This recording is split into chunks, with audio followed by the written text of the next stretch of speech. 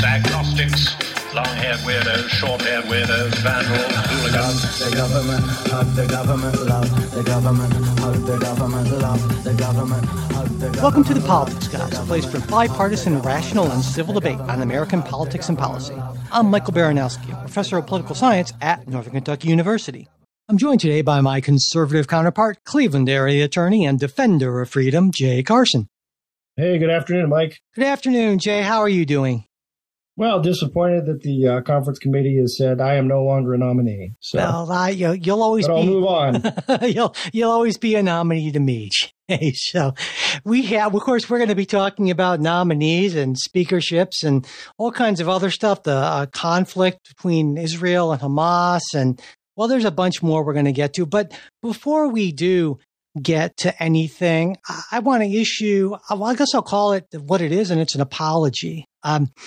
A few weeks ago, Jay, you and I were discussing continuing support for Ukraine, especially in the context of what I believe is increasing Republican reluctance to continue on with that funding, at least in some areas of the party. I don't think you disagree with me on that. Sure, yeah. And so you made the point that you could make a reasonable case to conservatives for why Republicans should keep on supporting Ukraine. And I agreed it was a reasonable case, but I didn't think it was a winning message because to me, it seemed like it was out of touch with, I guess I'll call it the increasing nativism, isolationism, and kind of the non-Jay Carson wing of the party, which right. is that's what they call them. I think so. The non-Carson wing of yeah. the Republican Party. But and then I said, well, maybe there could be a compromise if Democrats were willing to give Republicans something on immigration in return. And then I kind of went on from there to suggest that Congress is full of narcissistic psychopaths in both parties, and I stand by that remark in general, though maybe full of is a bit much. And I'll amend that remark to say, I think it's likely there are a disproportionate number of narcissists and psychopaths in Congress relative to the population as a whole. I don't know if you agree with that, but that's kind of where I'm at on that. So I can see narcissists. Psychopaths might be a little strong. Okay, semi-psychopaths maybe, but all right. But anyway, no, I'm not saying there are no psychopaths, but certainly not. But by then, I got myself kind of worked up. And hey, I do that from time to time.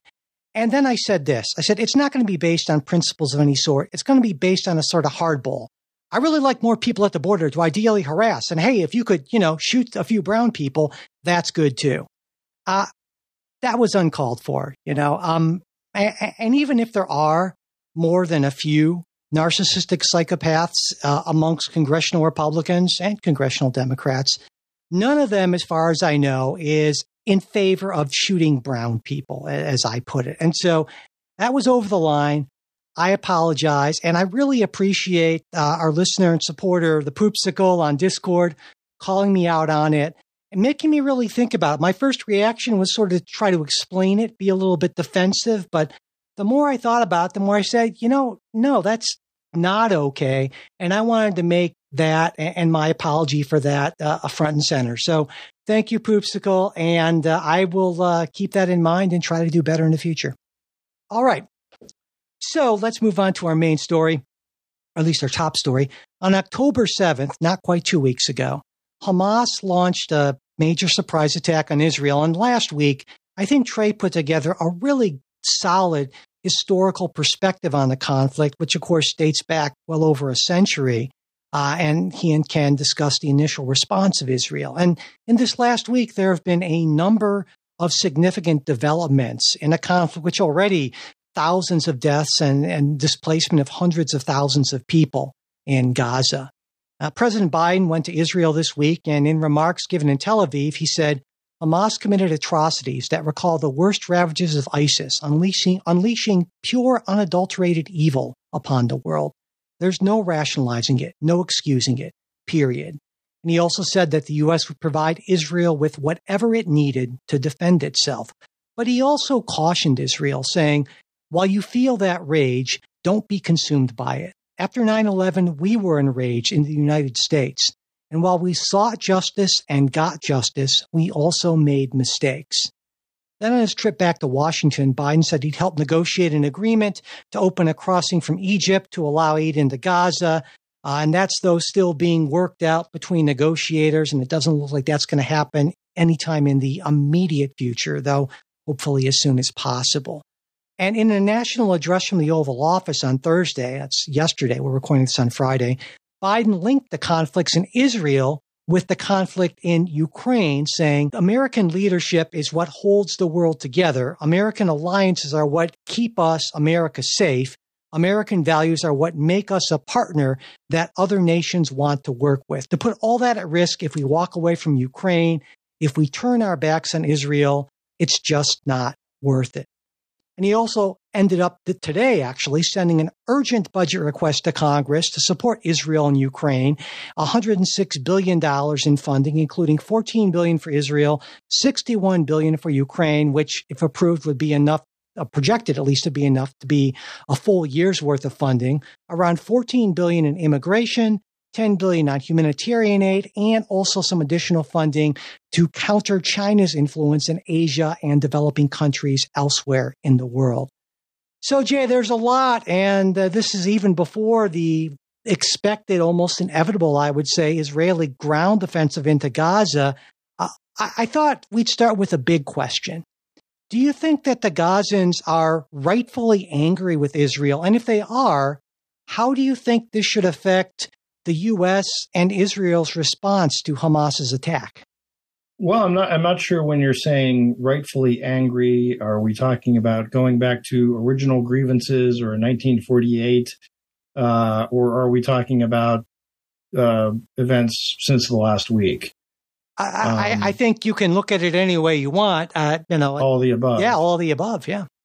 I think it's fine for people of a nation or region, population, whatever, to be angry with those it disagrees with or who it sees as oppressing them. It's something else entirely to say to as a result of that support barbarism. So I think it's. Yeah, can you say somebody's justifiably angry? I suppose, but I think Biden is actually, I'll give credit where credit's due. That whatever the grievance is, it can never justify the type of action that Hamas took. So I guess I'd separate the Anger's one thing. It's but that would work. Then that would work both ways. Then, if in responding to Hamas's atrocity, Israeli forces ended up committing atrocities of their own, that the same logic would apply, right? Yeah. No, I would say you're never in favor of atrocities, right? That is never justified by any end. Yeah. But if you look at the position that Israel has been put in, where Hamas has discouraged people from evacuating, routinely uses hostages and civilians as human shields, seeks propaganda victories through this sort of that sort of thing of putting civilians in harm's way. And understanding that there will be civilian, and I want to draw a clear line between civilian casualties, collateral casualties, and atrocities, right? If you're fighting a war and you try to bomb a target and there are human shields there and they're killed, that those are civilians' deaths, and that's regrettable. It's a tragedy, but I don't see that as an atrocity. Gunning down innocent people in their home and cutting the heads off babies, those are atrocities, right? So I'd want to draw that line between there. That listen, certainly there are going to be civilian deaths, probably a large number of civilian deaths. Innocent men, women, children, old people killed in the days going forward. And I think that's part of the horrors of war. But I think it's also different than to say, when you're intentionally seeking out to target civilians and the most vulnerable. Yeah, I would absolutely agree with that distinction. I think that's a really good one. What do you? I mean, clearly Hamas. There are some very intelligent people who are in charge in Hamas. They were able to plan this thing, catching Israeli security forces, it seems like, completely by surprise. And so you have to wonder what Hamas expected to get. They had to have expected this sort of response. And there's this questioning now as whether or not Israel is giving them exactly what they were hoping for. What do you think about that? Maybe. I can't, read their minds. It could be the Hamas playbook is sort of exactly that. Have the Israelis come back and hit hard, and they have to. And Hamas is counting on the support of the world for Israel to dry up in short order as soon as those civilian casualties, whether accidental or intentional, by putting them in harm's way, occur. So again, I'm going to give credit to where credit's due to President Biden for going to Israel and making a strong show of support on that. I think most of what he said was spot on, and in fact, those are some of the better things he said throughout his entire presidency. Right, in terms of American world leadership, I'm with him there. Where I do think there were kind of clunkers are this sort of it just seems advising someone else in their time of mourning, as it were, and this to say, well, but careful, don't go overboard. I think that just kind of hit a false note. Well, I wonder about that. I'm thinking about that on a personal level. When you see a good friend who's, I wouldn't call it mourning, I would say a good friend who, for whatever reason, is enraged about something, and you see him getting ready to bludgeon somebody, and you can understand that feeling. But if you are a true friend, you hold him back and say, Bob, what kind of friends do you hang out with, Mike? I'm bludgeoning people. Well, I don't know why that came to my mind. But you see my point. And I like the fact that Biden also took time to acknowledge Palestinian grievances. He said he's heartbroken by the tragic loss of Palestinian life, and that we can't ignore the humanity of innocent Palestinians who only want to live in peace and have an opportunity. Because I think it's so easy to be so reflexively one-sided on this. And I feel like President Biden struck a good balance there. I see. Again, that's where I disagree, because I do think there are times when you ought to be reflexively one-sided, and this would be one of them. And whatever grievances the Gazans or the Palestinian people may have, now is not the time to bring them up or address them, if you follow me, because it almost by doing so, it validates the strategy. See, I guess I see what you're saying, but I think I have a fundamental disagreement, because what I think what I think Hamas wants is they want a ground invasion. They want a long and bloody insurgency that's going to, over time, make Israeli forces look like brutal occupiers and, rally world opinion against them, and basically destroy any fleeting hope of a sort of a greater rapprochement between Israel and other Middle Eastern countries, like we're trying to work out with Saudi Arabia. And that's why I think if we assume that Hamas leadership is smart and strategic, and I think that's a reasonable assumption, then I feel like Israel is maybe falling into the trap is a wrong way to put it, but Israel has been put into an untenable no-win situation by some very clever, very brutal people in Hamas. Yeah. Well, and I would also, but by the same token, I don't think the Israelis are dumb. And if you and I can pick up on this, certainly they can as well. And I think that would, the Israelis, I think, have done the right things. I mean, both politically and morally, ethically, by saying, hey, you need to evacuate. We're coming in. We're going to give you the time to evacuate. By not,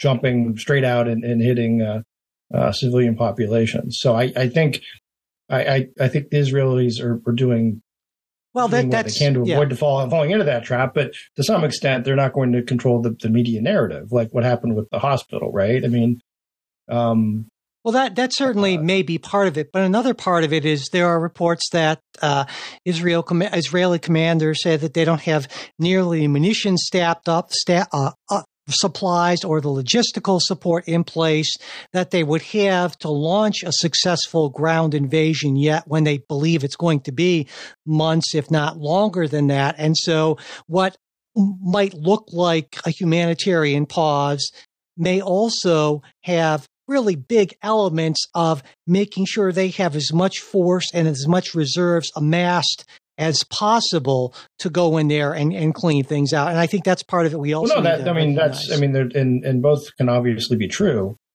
But that, I guess, doesn't discount, taking the steps of telling the civilian population to evacuate. Well, yeah, but yeah, and so that right. Is, I mean, otherwise you could just wait and tell them, hey, stay there. We're not invading for another, couple months, and then. Sure. I mean,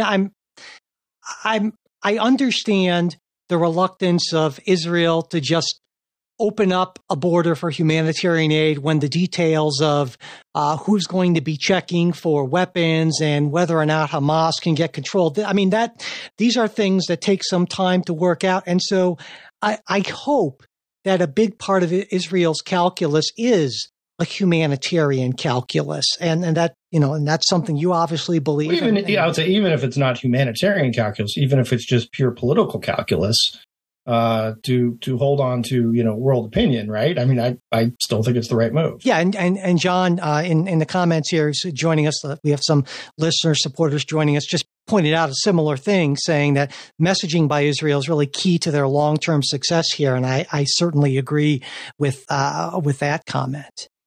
Yeah, it's clear to me that right now we're further from a two-state solution than we've been in a while. And for folks who don't know maybe what that term means, it's that idea of the Palestinians actually having a state, all right? And there are something like, I think, over 5 million Palestinians who are, in effect, stateless and have been stateless for generations, really, at this point.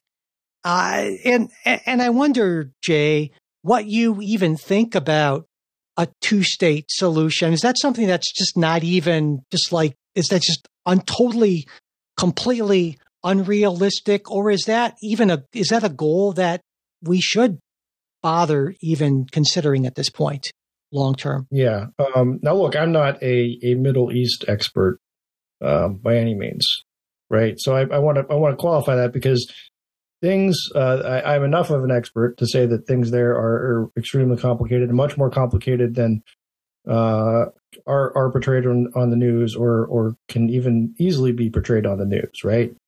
There are, when you say the Palestinians, there are variations within the Palestinians and the Arab world of where they stand on these questions and, what religious traditions they're coming from. And then there's class issues and ethnic issues and all sorts of layers upon layers.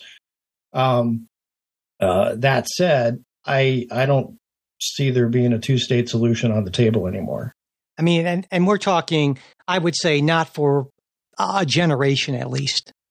Yeah. So but clearly, at least to me, that has been Israel's plan all along. I mean, we take a look at the settlements in the West Bank, East Jerusalem, the Golan Heights since that war in 1967, a long time ago, right? There are something like over 700,000 Israeli settlers in the occupied territories, which the UN views as, a violation of international law. These were I would say, pretty clearly designed to make it more difficult for there to be a Palestinian state. And I wonder if you agree with that. I don't know. I think there's a couple things going on there. One, I think to ascribe it to a long-term plan to prevent a Palestinian state, I don't know if that's the case. I think sometimes these things are planned, and maybe they're planned for other reasons. So yeah, I'm not going to try to get in the head of, what the Israelis have done for, the last 50 years, other than to say they want, a Jewish homeland that is secure. And they have seen, putting settlements out there as a way to increase their security. I think the problem, with a two-state solution, and again, various variations of that have been proposed by Israel a number of times, and they've been typically rejected by the Palestinians, who insist on the full right to return. And I think that's just not in the cards. And I think, look, given what we're seeing, if that other state were created, would it, in all likelihood, simply declare war on Israel immediately? So I'm not sure. I guess I'm not sure how to answer that question, right? As far as what's Israel's long-term strategy, I don't know. I mean, I think did some of these have that effect? Yeah, I think you can make that argument. Yeah, I would go further. I don't disagree with any of that. I would go further to say that in general, Israel has been, at least the ruling governments in Israel, have been opposed to a Palestinian state for various reasons. And I have, again, I want to emphasize that I absolutely understand how Israelis are feeling, because I remember how I felt after 9/11. And so to your point, yeah, I didn't want to hear about nuanced arguments about history and that sort of thing right away, at least. But President Biden's right. We did make some mistakes, and they were mistakes that ended up being, I think, very costly. And so to the extent to which we can try to provide the benefit of our hard-earned experience in prestige, in blood, to our allies in Israel, well, that's doing a favor to our friends. Well, but is it? I guess I would ask about the medium. Is that something that Biden could have said to Netanyahu privately? Yeah, and I'm sure he has. I mean, announcing it, but rather than announcing it in public, right? I think there's a difference there. Well, I think also, there's a significant portion of the public, particularly on the Democratic side, that is very sympathetic to Palestinians and feels that U.S. policy for a long time has been too reflexively pro-Israel and anti-Palestinian. And so I don't think that he could just not say anything about that. And in the context of his overall remarks, it was a pretty small segment of that, more than the Republicans. And I think I was being fair when I said, look, I think most of what he said was really good and on point. That's the only, again, part that I think I would say hit a wrong note for me. Gotcha. So you don't disagree that we should care about the humanity of Palestinians, just that it was not the right time to say that. Exactly. Yeah. Not the right time nor place nor way to present it. And domestically, John raised a good point here that this puts Netanyahu in an interesting position because, of course, he was fairly unpopular. He's had his Trumpian-esque sort of legal troubles, and they've been involved in a big attempt to remake the judiciary in a way to kind of give them more authority or give the judiciary less authority. And Netanyahu's whole thing has been very hard line, very kind of peace through strength, or, annihilating your enemies through strength and that sort of thing. And this right now, at least, has kind of put those concerns to the side. But long term, if Israel isn't able to effectively deal with this, it could potentially hurt him even more. Yeah, no, I agree. I think there may be, again, they formed the unity government for purposes of this war, and I think that's smart and appropriate. Down the line, I think there's going to be questions asked appropriately about why didn't we see this coming? Why didn't we do more? that sort of thing, right? And I think now is not the time to ask those questions, but those questions will be and should be asked later. And we'll see where Netanyahu and his people are on that, right? I mean, I think there could be the argument that because of all this other stuff, they took their eye off the ball. I don't know that that's a fair criticism, right? Because you can say, look, I can argue about judicial reforms and still be, have, the intelligence services still ought to be able to see, terrorist plots coming. Well, just like in the U.S., when after the fact, we did a very deep analysis of what happened with our failures of communications and intelligence integration, and I'm sure the Israelis will do the same thing. So, moving back to the domestic scene, what do you think about the various pro-Palestinian groups on college campuses and other places issuing statements that put the blame on Israel? I mean, the big statement, right, was the Harvard groups saying that the blame for this was, the Israeli regime is entirely responsible for all unfolding violence. What's your reaction to that? And then the reaction to that sort of thing? I think that's, statements like that I think are abominable. I'm deeply troubled that that's the state of our discourse on campus. But to some extent, it's been sort of fostered for years, right? There's sort of this blind eye that you're allowed to say stuff when it comes to Israel about like that. So no, I'm disheartened that that many students would do that. That so many universities would be wishy-washy on this and say, well, I imagine, like, think back, Mike, to if this were 1939, right, and Kristallnacht happened. And commentators said, yeah, but there's debates to be had on both sides, really. And yeah, they shouldn't have done, the Germans shouldn't, Nazis shouldn't be doing all that. But there are issues out there. I mean, wouldn't we look at that and say that's completely morally, I would disagree with the analogy kind of view? Because I think Kristallnacht was a very, very different thing, and the Jews that were the horrible stuff that happened to those Jews, those folks were not in any way, shape, or form could be considered colonialist oppressors of a people. No, but that's certainly not the view that the Nazis would have had, and that's not the view that others on the right. But it's not an unreasonable view. Time. I'm saying that, and so I understand what you're saying.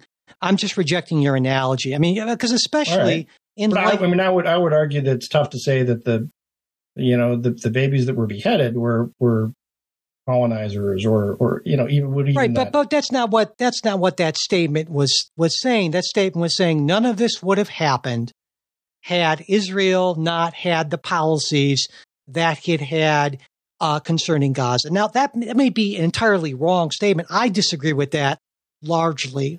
Almost entirely. Certainly, I disagree wholly. Let's put it this way. I would say a lot of these folks, if you go back to 1948, they wanted to kill Jews before they got there. So, yeah. What? Sorry, you lost me there. What I'm saying, I think the anti-Semitism that you see in Hamas is not something that just came up because of Israeli policies. It's something that's always been there. Perhaps Israeli policies haven't helped it, but in some respects, perhaps the Israelis' policies were a reaction to it. There's an element that I think it's reasonable to say there's an element of that there. But moving back to the U.S. context here, I mean, you can say, I think back to when you and I were college students. This is in a very different era. You remember that I said and did some things that you were like, wow, Mike, you need to just, because I was well to the right of you. And yes, yeah. I said and did some stupid things. You can testify to this, right? Some were pretty funny. Yeah. Well, yeah. But the point being is that there was no, like in the Harvard case, nobody funded a billboard truck driving by Baldwin Wallace's campus with my name and picture on it. In this case, this really happened with these people who signed the group, students who were not necessarily. I couldn't find anybody to do it.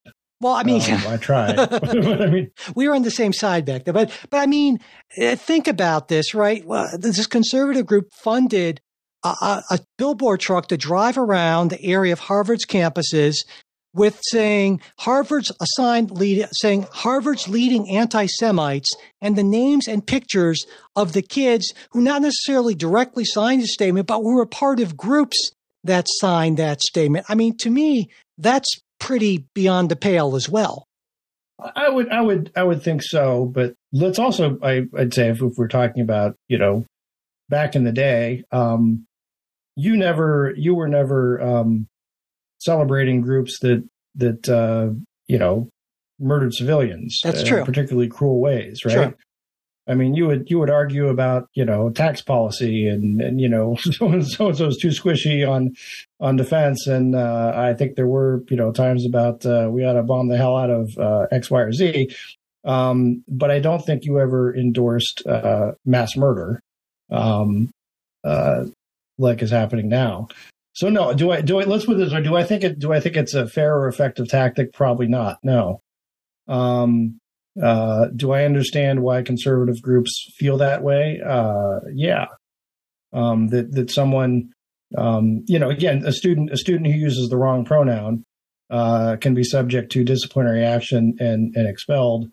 A student who advocates in support of really barbarous stuff, gets a free ride. But let's be clear here.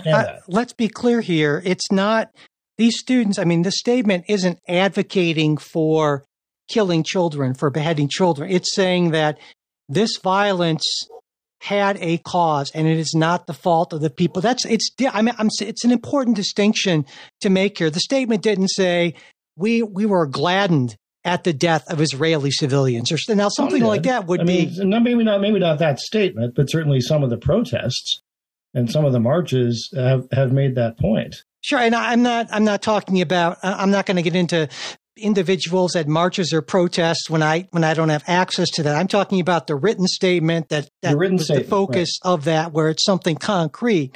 And so it seems to me that, and maybe it's just part of our larger political culture or lack thereof at this day, where these days when it's simply impossible to show any sort of sympathy for the enemy, right? And you have to take sides. Something like Representative Tlaib, right, who immediately blamed Israel for the hospital bombing and refused to, push or to recant or to moderate her statement in any way, even when the best available intelligence evidence to this point suggests that it wasn't, in fact, Israeli forces that bombed that hospital, but, an errant rocket or something from Palestinian Hamas forces. And so that's the sort of thing I think we see too much of on both sides these days. So, no, look, I would say I stand against, cancel culture across the board. So no, and I don't like the idea of doxing people, especially people who just happen to be in groups, signatories to the letter. That's maybe different. Maybe more fair game. But I don't know about the whole doxing thing, especially in an age when that sort of thing very commonly, it seems like, leads to death threats and other sorts of actions. That really wasn't the case, I think, when that occasionally happened, a generation ago or so. No, not at all. It was a weird thing. I mean, nobody, particularly a generation ago, no one would really care what goofy kids said or did on campus. You know what I mean? There's that too. Yeah. So before we move on, any other thoughts on this? Anything that I didn't bring up that we missed before we get on to domestic politics? Oh, I suppose there's all kinds of stuff, but yeah. We'll have this to talk about for a while. So. Well, then let's turn to domestic politics. And the top story there would be that the House of Representatives still doesn't have a speaker after Jim Jordan, the leading Republican vote getter, couldn't wrangle a majority in 3 votes. In the first one, 20 Republicans voted for someone else.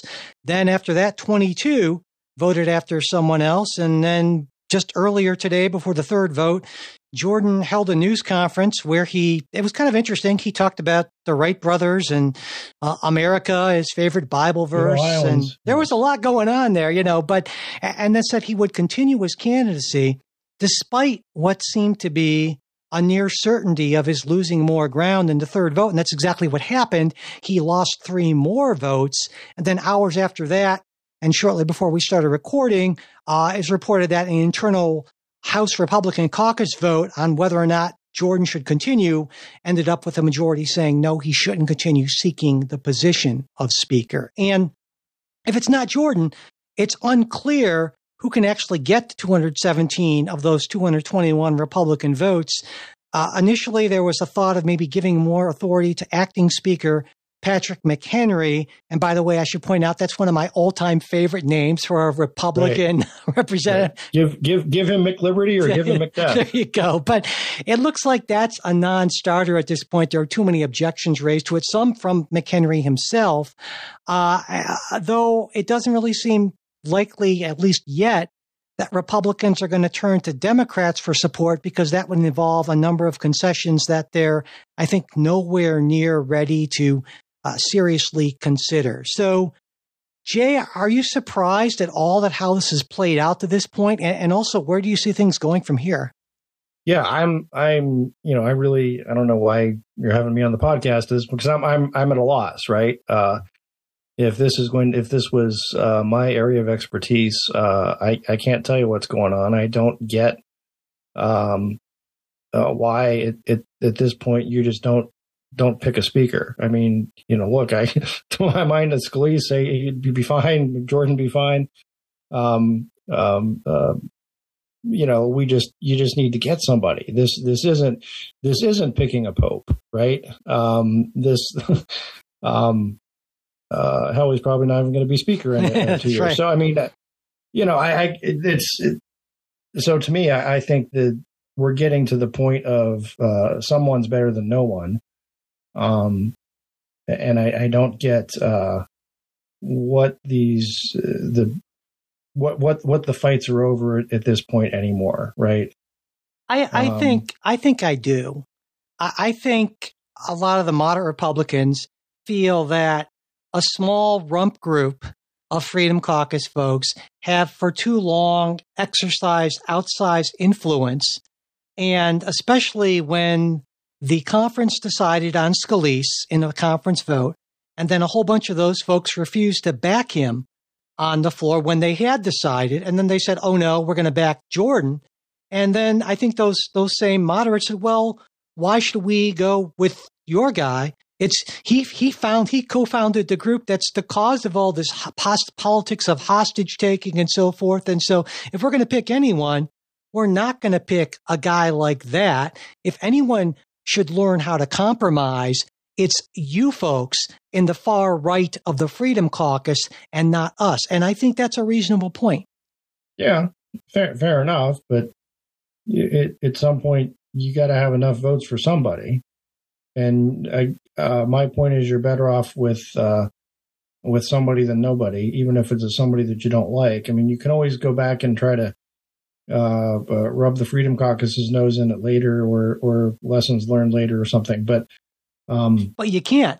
Yeah, I don't think you can, because I think finally the moderates are saying, you know what, we've given ground and given ground and given ground to these people, and we're not going to let them run our caucus. There are a number of them, but there aren't that many of them, at least not that many intransigent numbers of them, and we're not going to give them a win on this. And that's the problem. And unless you can move, whatever, 4 or 5 of those folks, you just don't have the numbers. So, and then at some point, maybe it becomes. I'm not advocating for or saying I disagree, or I don't understand why they might be motivated to do that. I'm just saying, at some point, it's a little, like organizing the deck chairs on the Titanic type thing, right?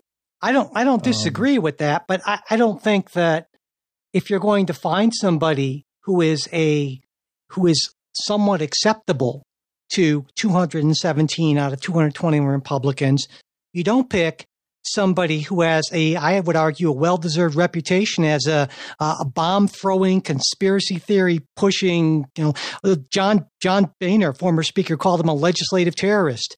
This is not a guy who is well-positioned to be a moderating influence to get that sort of support. And so I think the very fact of putting him forward is basically trying to rub the majority of your caucus's face in that. And if I'm a moderate Republican, I think at this point I say, well, the hell with you guys. Right. And they did. And they did. And so what happens now, do you think? I mean, I know you said. I don't know. That's what I'm saying. I got nothing.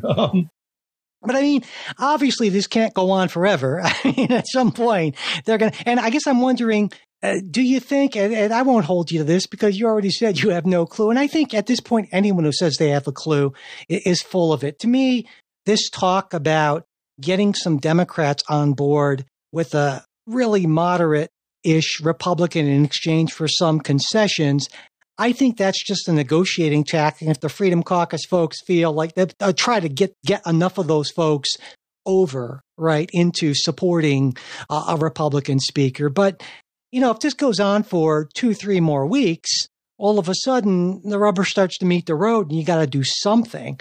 And I wonder, can you conceive of a world in which the majority of the Republican caucus would say, you know what, we'd rather find 5 Democratic votes than, or, however many Democratic votes, than get those votes from the Freedom Caucus? I can conceive of that world of 5. I mean, this happened a number of times in the Ohio House, just over the past decade or so. In none of the cases was the outcome really good.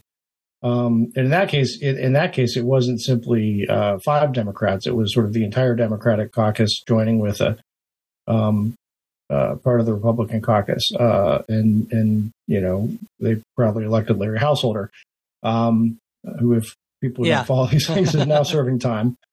And now we've got a new speaker was sort of the same. There was the same sort of bipartisan. Now, again, there aren't any ethical hits on him yet, but the speakership's been kind of paralyzed. So no, I don't. I mean, maybe you can have a couple moderate Democrats who would come across, but I don't think.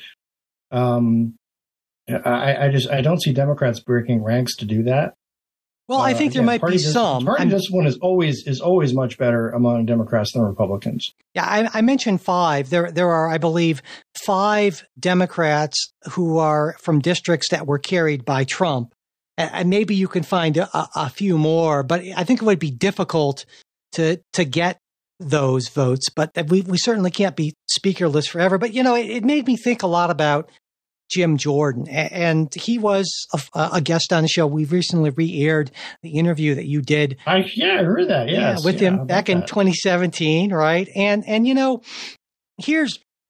want to get your take, because it seems here's my take on Jim Jordan. If our expectation of legislators is that they legislate, that's not been Jordan's MO, right? He's been in the House since 2006. He has, by almost any measure that's ever been devised about legislative effectiveness, whether it's number of bills that have been co-sponsored, anything you can think of, he's been like rock bottom for a long time, right? And so it seems to me that Jim Jordan isn't interested in seriously legislating. He isn't at all interested in working with Democrats. I feel like, based on everything I know about him from his career in Congress, he wants to make a lot of noise, wants to blow things up. He's got a penchant for conspiracy theories, which I feel like came out at the end of your interview with him, even back then in 2017. He's a guy who said he didn't know how he could be convinced that Trump didn't actually win the election. I feel like he represents so much of what is wrong with American politics today. And I bet you have a very different view of him.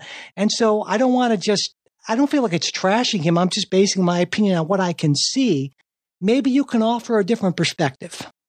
So, yeah, I mean, for those who did listen to the interview or don't know, I mean, I worked with Jim Jordan early in my career, earlier in his career, when he was a freshman representative in the Ohio legislature.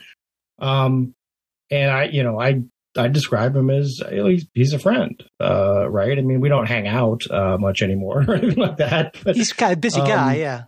Yeah, as am I, Mike. But no, I mean, look, he was someone who I had a good deal of respect for what he did in the legislature. He was I'll say this, throughout the time that I knew him, he's a decent human being to people he came in contact with, and good to his staff and to that sort of thing, right? He's so I'm coming at it from a little bit of that perspective, and also I think I relayed the story maybe a couple weeks ago about the representative who was one time charged with you haven't done anything all these years you've been in office, haven't introduced any bills, and his response was bills, hell, I play defense. And I'll tell you, actually, that was the guy who Jim Jordan challenged in the primary. So I think Jordan kind of comes from that same position of I'm here to play defense. I'm not about introducing bills or legislating. I'm about stopping stuff from happening. Now you can take a couple different views of that and say, well, that's really not a good attitude to have, or you can say, look, that maybe that is the good attitude to have, right? The standing athwart history, shouting stop type thing, right? And regardless, I think there's a role for that person in a legislature. The ancient Roman Senate had Cato, right? Who would it was just kind of that sort of naysayer, always, I guess, yeah, against everything. I see what you're saying, and I agree, but I would find it easier to agree if Jim Jordan were more of a consistent figure, like, say, a Thomas Massey, who I disagree with on so much. But I really respect Thomas Massey's integrity, even if I disagree with him very much on policy, right? And Jim Jordan, it seems to me, especially in the last couple of years, he has made a conscious decision to cozy up to leadership. He said a lot of things trying to get the speaker's gavel. Oh, yes, I want to push through this and that and other things, and I'm interested in working with people. And so it seems to me, and again, I don't know the man, but it seems to me that based on what I see from his actions, that Jim Jordan is willing to be whatever it takes to get as much power as he can get for himself. And if there's more to it than that, I have not seen it as of yet. And that's why I have a great deal of respect for you, but I have a lot of trouble having any respect for Jim Jordan. So, I mean, I can say the only, I guess, way to respond to that is the Jim Jordan that I knew back in the day wasn't the same, like, populist Trumpian type. Now, again, times were different, and it was maybe an easier, I hear easier to stand just on pure principle, right? So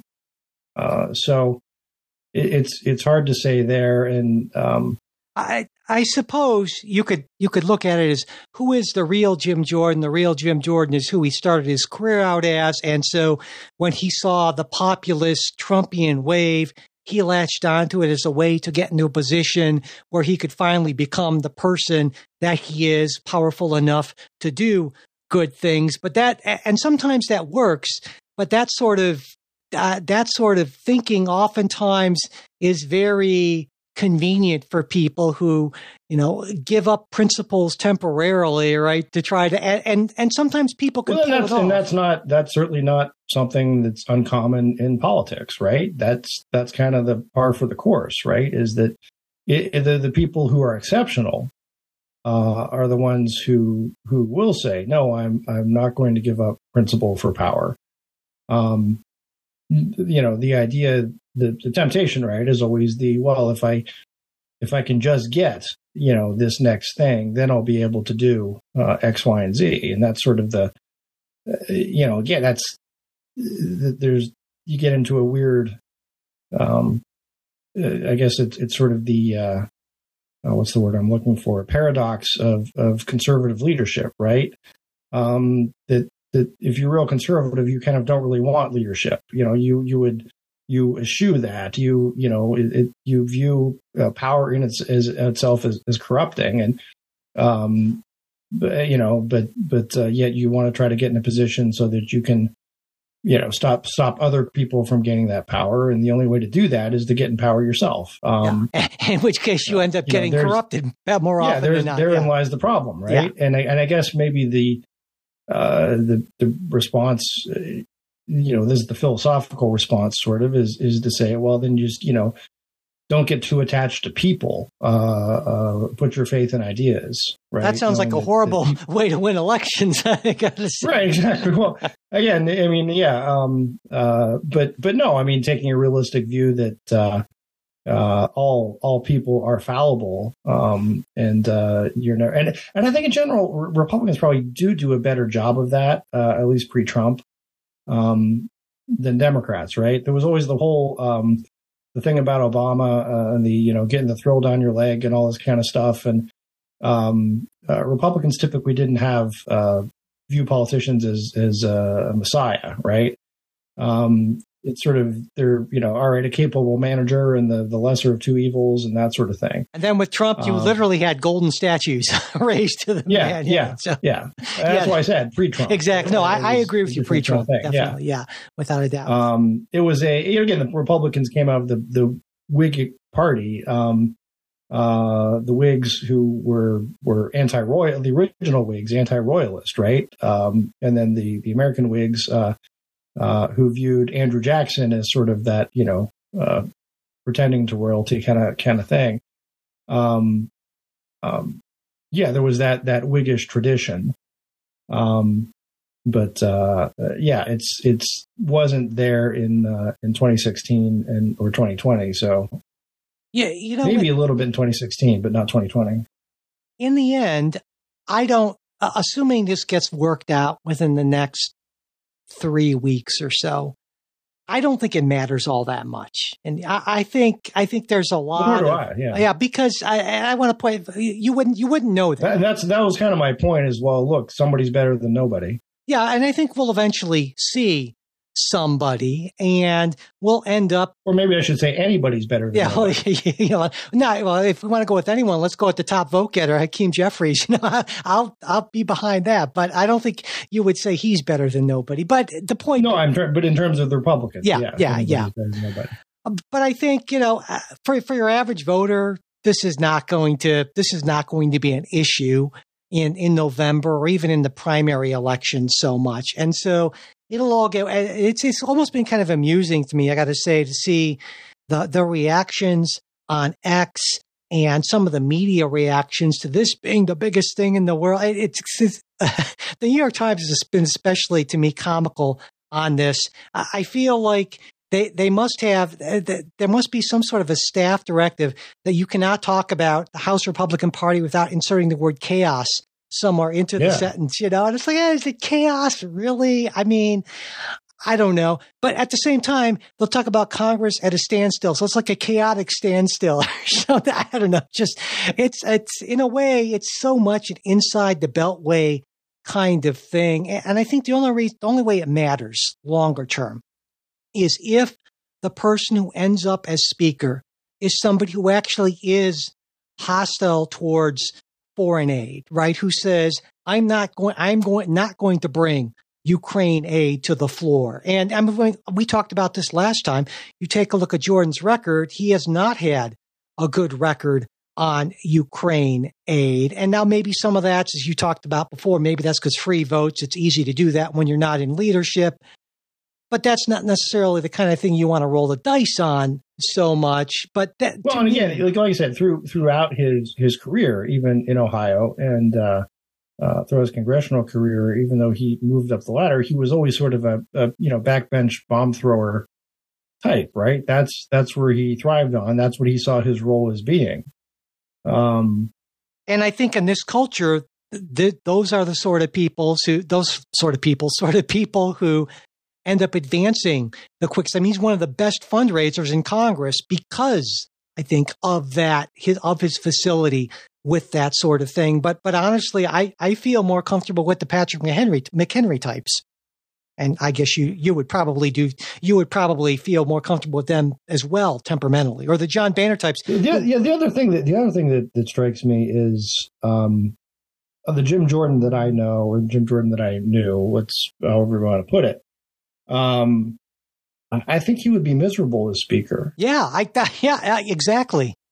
Maybe you could talk about why. Being speaker, being speaker, it not only entails policy stuff, but there's a whole lot of just administrative stuff, right? And again, it's all about rounding people up and kind of making compromises. And it would be sort of not at all what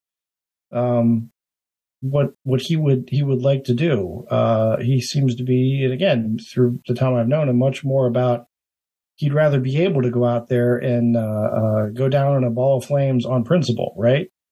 Than to have to give up, some of that principle in order to score something. So, I think it'd be miserable, like putting together coalitions and that sort of thing. I was a little bit surprised, not a lot surprised, but a little bit surprised when he decided not to run for Senate last time around. But maybe he was eyeing the next cycle, I thought, because I feel like that's a much better position for him. It's not so much a backbencher, but somebody, if he wants to get more power, right? The speakership, I agree, doesn't seem very ill-suited to him. Chairman of the judiciary, that seems like very well-suited to him. And I feel like, he initially, and the word on the street that I had heard back when they were picking a speaker was that Jordan wasn't interested for that very reason. He wanted to be chairman of the judiciary.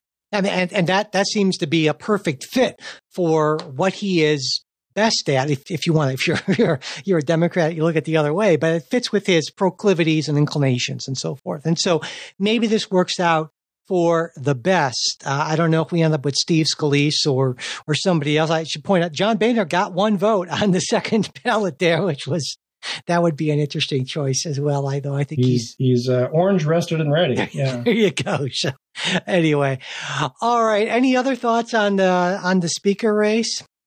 No. Again, like I said, okay. I got no clue. But I predict we will have a speaker before the continuing resolution runs out. That's and within a couple of weeks. That's my bold prediction. What do you think? I'll end with a prediction. I think that's probably a good prediction. Okay, so maybe not a bold prediction, but a reasonable prediction. Well, all right. Well, we're about out of time. We haven't gotten to a whole bunch of things. Some guilty pleas in the Trump, or not the Trump, but the Georgia racketeering case involving the 2020 election. Senator Robert Menendez, who is just all about being an agent of Egypt, apparently. We'll talk about that. Presidential fundraising numbers, Joe Biden's media strategy, if you want to call it that. A lot of stuff we didn't get to now, but we will get to on the midweek show. That's one of the advantages you get of being a supporter of the Politics Guys, is you get the full midweek show. And so we hope to consider becoming a supporter. You don't just get that, you get ad-free episodes, that, like I said, that full-length midweek show, access to our Discord group, and even the opportunity, like a couple of listeners took this week, to listen in and comment as we record the show every week. And if you're interested in that, you can. And I apologize for the delay in that, because I had to fight for freedom. Pause and go fight for freedom. That's important. For a while we had everybody else hanging on the line. As I said, freedom isn't free. You don't want to know Jay's billable rate anyway. But if you want to find out more about any of that, go to patreon.com/politicsguys, or you can support us on Venmo or at politicsguys or through PayPal. We always put the links in our show notes, as well as at politicsguys.com/support. And if you want to get that full-length midweek show, but you can't support us financially right now, send me an email, mike@politicsguys.com, and I will make that happen for you. And whether you're a supporter or not, it really does help us out if you could subscribe rate and review us on whatever podcast app you use, as well as sharing episodes on social media. And if you want to get in touch with us, we love hearing from listeners. There are lots of ways to do that. Email, mail@politicsguys.com. There's the Discord channel I already mentioned, as well as Facebook and X, and you'll find links to those in our show notes. And finally, as always, a very special thanks to our wonderful executive producers, Bruce Johnson, Wilma Moreno, Andra Masker, Daniel Toe, Ryan Beasley, and Don Oglesby. We'll be back with a new episode next week. We hope you'll join us.